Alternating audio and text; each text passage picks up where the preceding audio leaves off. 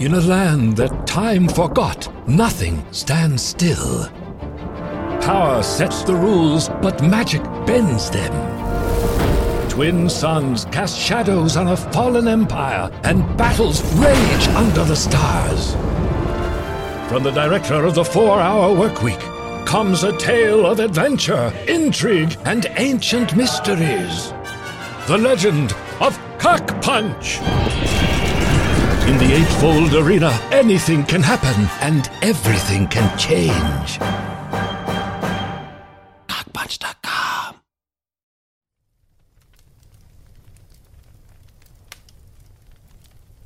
The darkness. It always starts with the darkness. This much I can gather from the fragments. Then somehow, like an archer's bowstring drawn and released, it all snaps into place.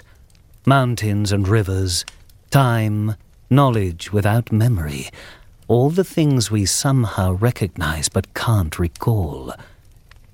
The quickening that brings both immediate clarity and continued confusion. There appear to be constants. The innate drives of each clan, the strengths, the weaknesses, the know-how and isness of each of us. My quickening had barely passed, and I already sensed I was a scribe. Before I even knew my name, I had already used the tools on my easel to fashion a quill from one of my own feathers. I am the Seventh Scribe. Why are we here? What is the purpose? What is a loop? And why am I the Seventh Scribe? What happened to those before? I have more questions than answers, but the following things I believe to be true, if I am to believe what I have read in the Locta Chronicles scattered around me. This realm is known as Valata. The Great Games is what brought an end to the Warring States period, leading to the flourishing of the Free Trade Zone, or FTZ. There are 8 principal clans, or greater houses. From the westernmost seacoast and moving clockwise around the Bay of Lights to the south, they are roughly as follows. House Kavoth, worshippers of purification through pain. House Halax, keepers of powerful alchemy and mechanically minded high elves. House Kaima, a divided house of powerful spellcasters. House Hime, mischievous and uncannily dexterous forest elves.